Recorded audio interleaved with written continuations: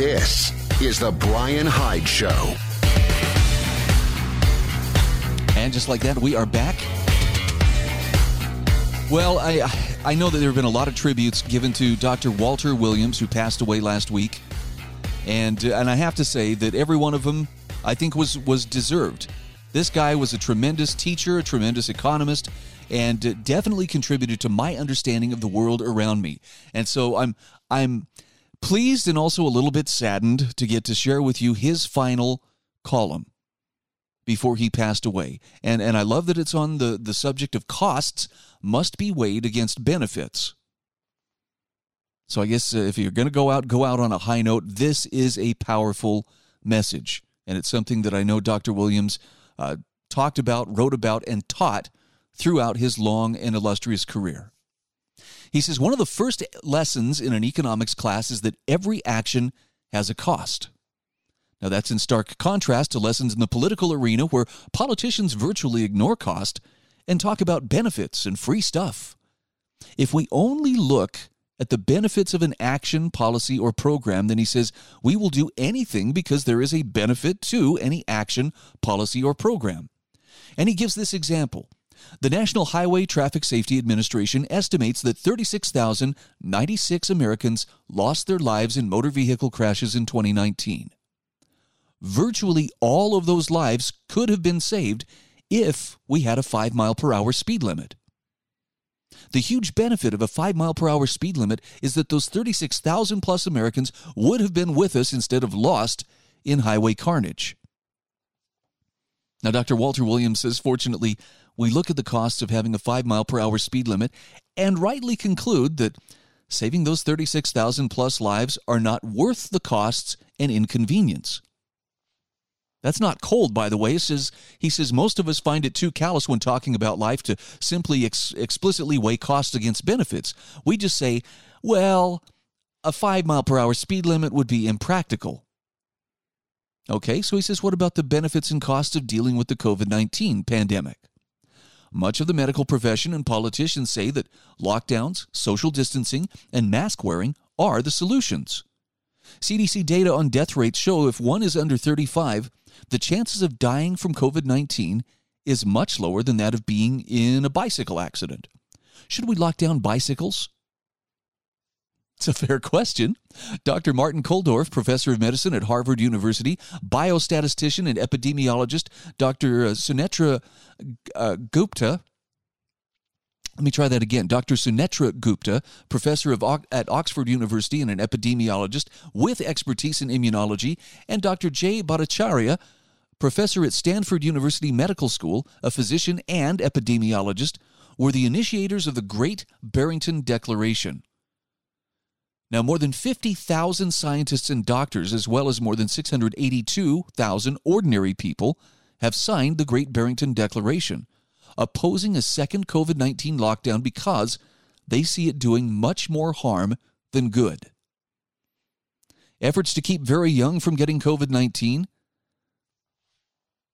given most will not even realize they have it or will only suffer mild symptoms, may be counterproductive in that it delays the point where a country has herd immunity. Walter Williams says, according to the CDC, COVID-19 deaths in young people, from babies to college students, are almost non-existent. The first age group to provide a substantial contribution to the death toll is 45 to 54 years, who contribute nearly 5% of all coronavirus deaths. More than 80% of deaths occur in people aged 65 and over, and that increases to 92% if the 55 to 64 age group is included. So only a tiny number of people under 25 die of COVID-19. Yet schools have been closed and tens of millions of school children have been denied in-class instruction. Mandating that 5-year-olds wear masks during their school day, he says, is beyond nonsense. Virtual learning can serve as a substitute for in-class teaching, but it has mixed results. Some parents can provide their children with the necessary tools, maybe hire tutors or take an active interest in what their children are doing online. Other parents will not have the interest, ability, or time. And so he says, here's a lockdown question for you. Government authorities permit groceries and pharmacies to remain open during lockdowns. They permitted stores like Walmart, Costco, and Sam's Club to remain open. However, these stores sell items that are also sold in stores that were locked down, like Macy's or JCPenney, J. Crew Group, Neiman Marcus, and Bed Bath & Beyond. The lack of equal treatment caused many employees to lose their jobs, and many formerly financially healthy retailers have filed for bankruptcy. As political satirist H.L. Mencken said, the whole aim of practical politics is to keep the populace alarmed and hence clamorous to be led to safety, by menacing it with an endless series of hobgoblins, all of them imaginary. Walter Williams concluded his final column by saying, by the way, the best time to scare people, be wrong, and persist in being wrong is when the costs of being wrong are borne by others. And I think that, to me, is this needs to be understood by every person. As long as they're old enough to where they can understand it, I think even kids can understand this. When someone is telling you, you have to do this, are they weighing the costs, not just of what's going to be immediately seen? Well, if everybody wears masks, this may slow the spread of the virus. Okay, there's what's immediately seen. What's not immediately seen? Because I promise you, there are consequences that come. And this is the difference between good policy and bad policy. It's the difference between a good economist and a bad economist. And you may not aspire to be an economist, and that's okay. But if you have to live under policies, you've got to be in the habit of asking questions. Who else is likely to be affected? What are the likely unintended consequences?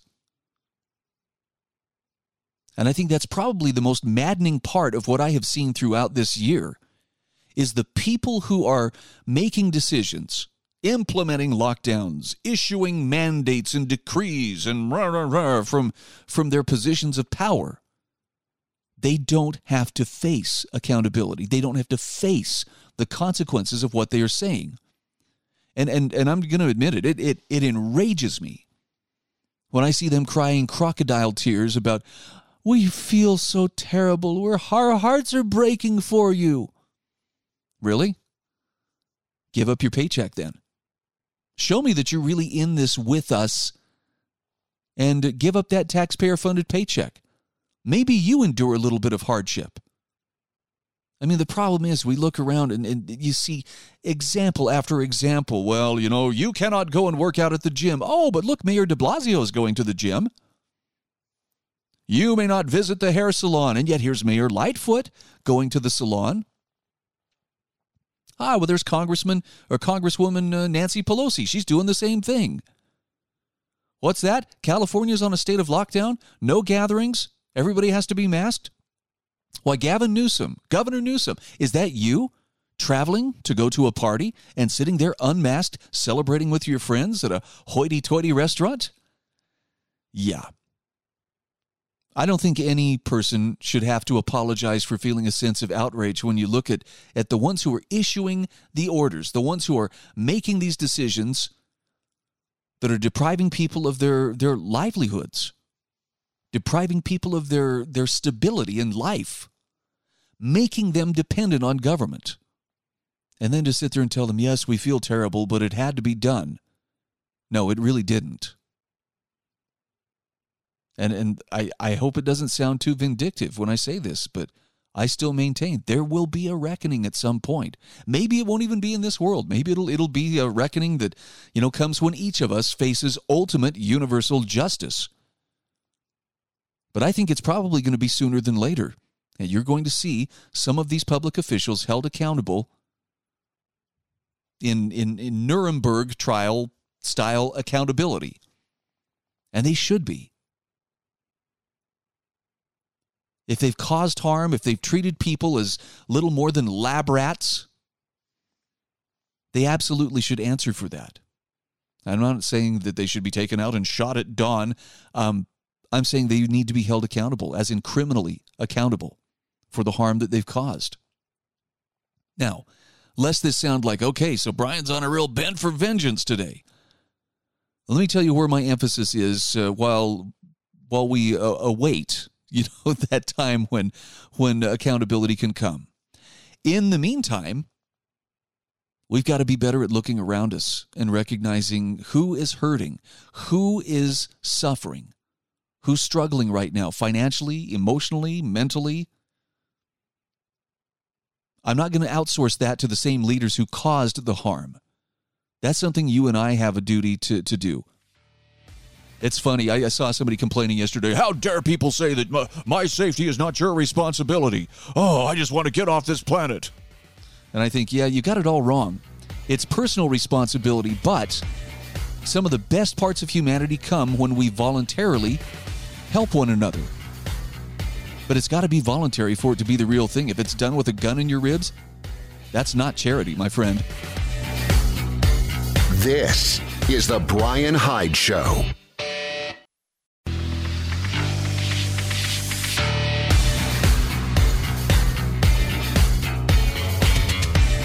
This is the Brian Hyde Show.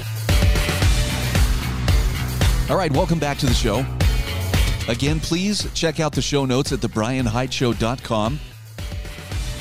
If you're looking for some light reading, I would encourage you, go ahead and check out the archives. I've got show notes going back, going back a ways, like months and months. And you will find a lot of interesting articles. You'll find a lot of interesting links and a few thoughtful annotations that I throw in from time to time. Most of my word salad is expressed, though, over the microphone. I really need to do some more writing, though.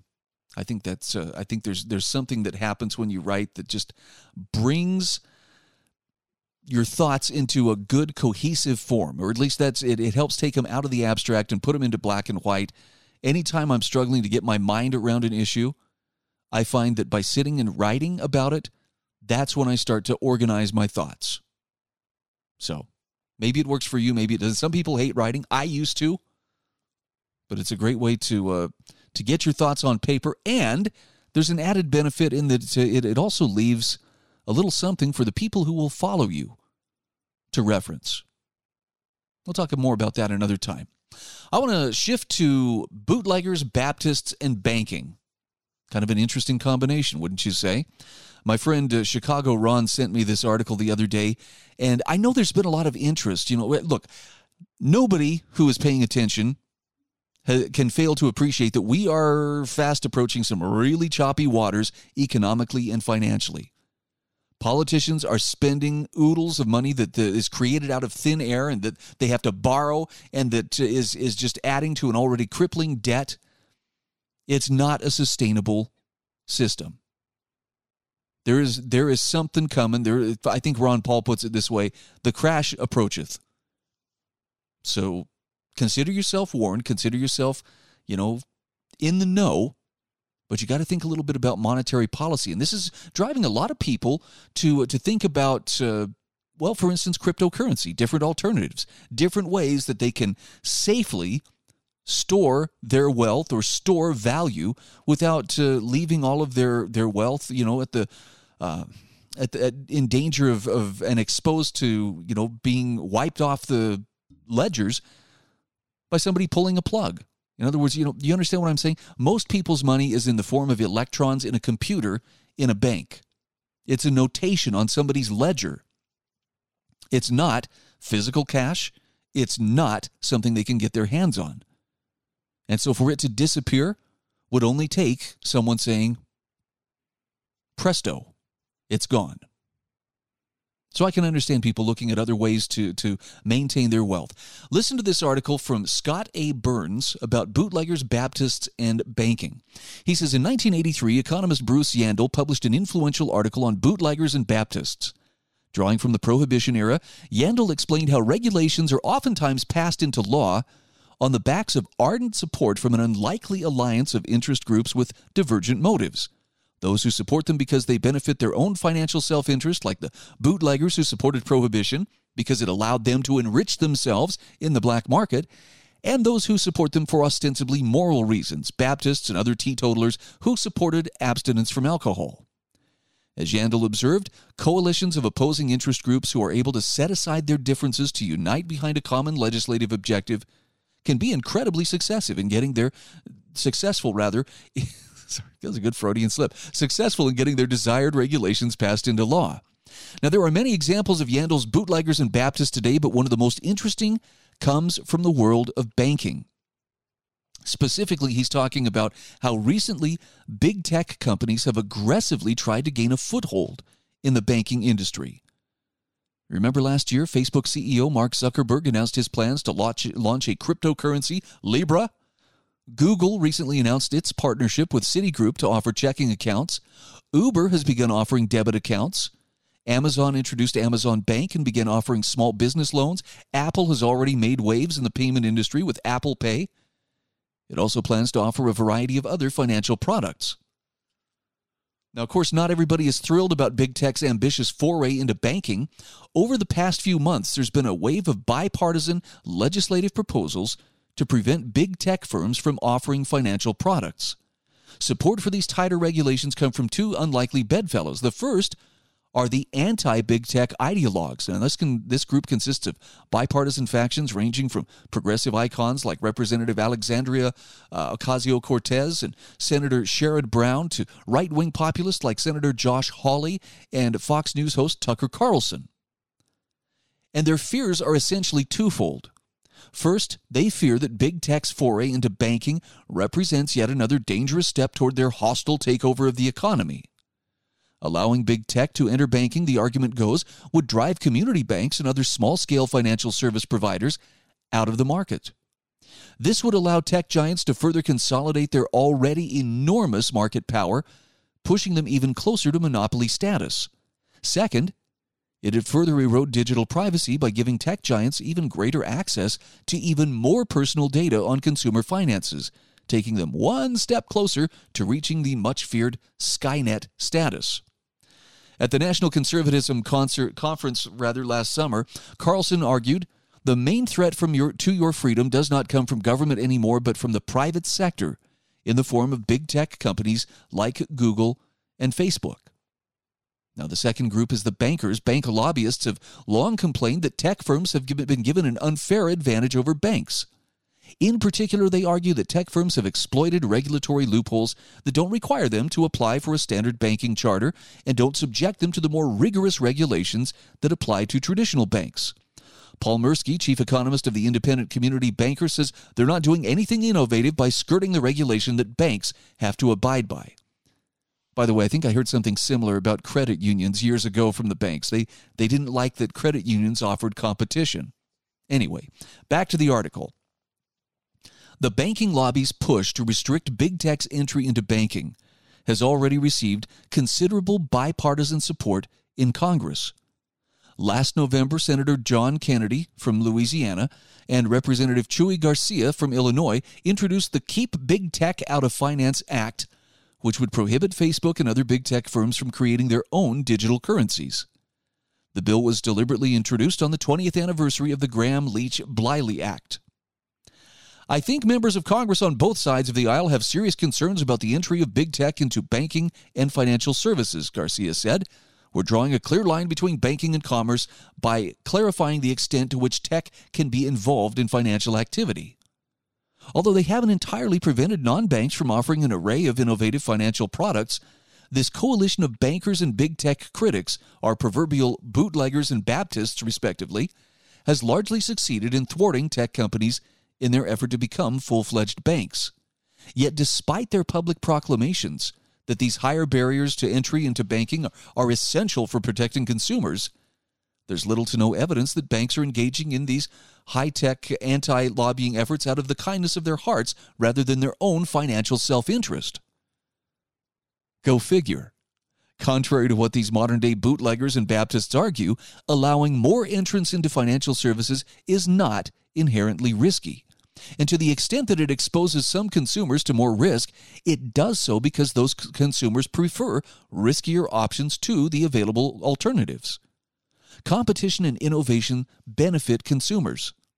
At a time when expanding access to financial services has become a priority, suppressing innovation from its most likely sources in the tech sector is simply a recipe for disappointment.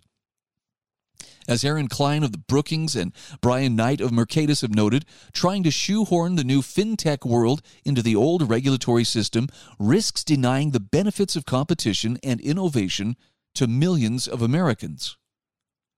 Financial inclusion has skyrocketed around the world thanks in large part to relaxing outmoded regulations to give tech companies and other non-bank entities greater scope to find innovative solutions for reaching the poor and unbanked. There is no reason regulators should let banking lobbyists and anti-tech advocacy groups, our modern-day bootleggers and Baptists, prevent Americans from reaping the benefits of financial innovations. Scott Burns concludes by saying prohibition of alcohol proved to be a disastrously bad idea. Prohibiting competition in banking is unlikely to fare any better. I agree with him, and I'm not a fan of, big tech. I'm not a fan of what Google does. I'm not a fan of what Facebook does or Twitter or some of these others that have, I think they have been abusive in the way that they approach, how they do business. And at the same time, they do provide benefits, and I can't deny, yep, I'm still checking my Facebook. Yep, I'm still looking things up on Google. So I may have misgivings, but they are providing some benefit. There we go. There's that cost-benefit thing. Bottom line is, I want competition. And if it means competition with the banking cartels, yeah, I want that too. I'm convinced somebody may have a better way of doing things. Cryptocurrency may just be that way.